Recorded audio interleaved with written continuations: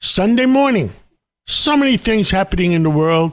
And with us today is Governor David Paterson and good friend, one smart guy. Governor Paterson, what the heck is going on?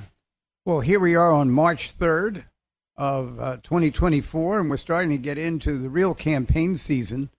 President Trump is running away with the Republican nomination. Joe Biden's sort of walking away with the Democratic nomination because he's unopposed. And so I thought we'd talk a little presidential immunity. Earlier this week, the Supreme Court Tuesday decided that they will hear arguments in late April or as to whether or not the president has presidential immunity for the time that he's in office, or retrospectively, he would have presidential immunity for things that happened when he was previously in office.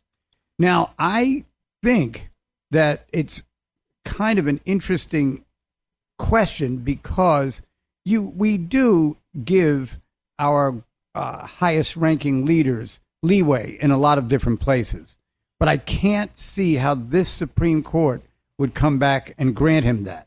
The other thing that I don't think President Trump would like is if he wins, it also means there's presidential immunity for President Biden. So that'd be end of the impeachment proceeding against him.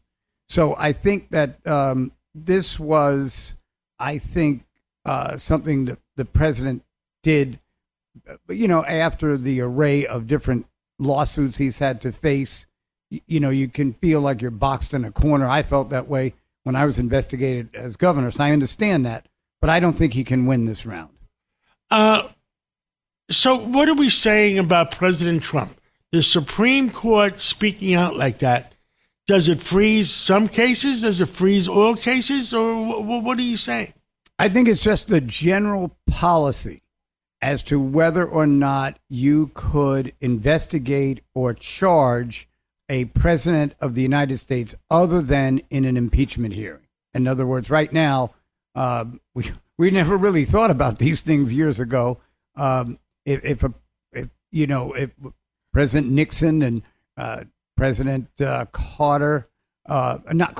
President Clinton, they went through impeachment hearings.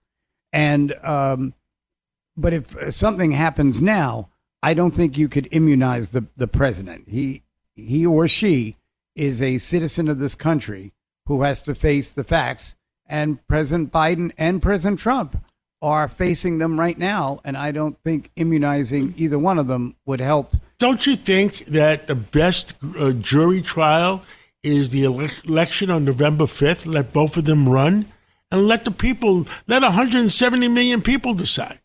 Well, they're deciding on which one should be the president. If it's just the popular vote deciding who is the president, that's one thing. But in the law, the 170 million of us who are going to vote, we're not going to see how they've answered questions or anything like that. So, I think that will be the referendum on who should be running the country. But I don't think it should be the decider of which one of them is telling the truth and which one isn't.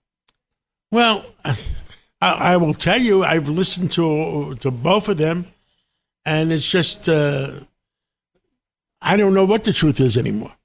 Neither do I.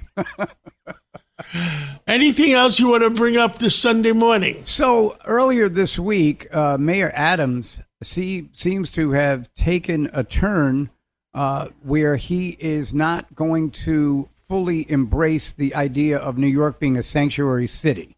He feels that if someone is arrested and charged with a felony, that we should be able to report it to ICE, and perhaps the person might be deported. Right now, as it stands, the city is not allowed to have that conversation with the federal government. I think that in a different time and in a different place, I think New York City's government tried to, as the Statue of Liberty does, open our arms and say, bring your dreams to me. But right now we're in a situation where we have nearly 200,000 migrants. We have migrants living in extremely crowded places and private homes because they were kicked out of the migrant shelters, and it's driving a lot of them into criminality it's the only way they survive, and some of them are criminals who came here in the first place. So I think, once again, this is an example of Mayor Adams not sticking in adherence to a strict policy from day one. He has evolved, and he's evolved to the point where I think his take on the migrant issue is better than anyone else was talking about. Governor Paterson, let me ask you, to the best of your knowledge, is the sanctuary law a real law, or has it just been practice? It's generally a policy. It's not something. It's not a real law. But so it's all a bunch of, pardon my language, crap? Yes. Okay. So what I'm saying is that So in other words, Mayor Adams, if he chose, he could put his foot down and say, that's it. I've had it. And I think that's about where he is right now. And that's why he has talked about this earlier this week, about how right now in this place and in this time, that kind of benefit that we were allowing people, we can't do it right now. Understood. Governor Paterson, thank you so much for coming on this Sunday morning, and thank you for your wisdom. And I hope we know the truth, and God bless America. I just pray for our country. So do I, but it was great to be down here on a Sunday morning in the studio talking to you. Thank you.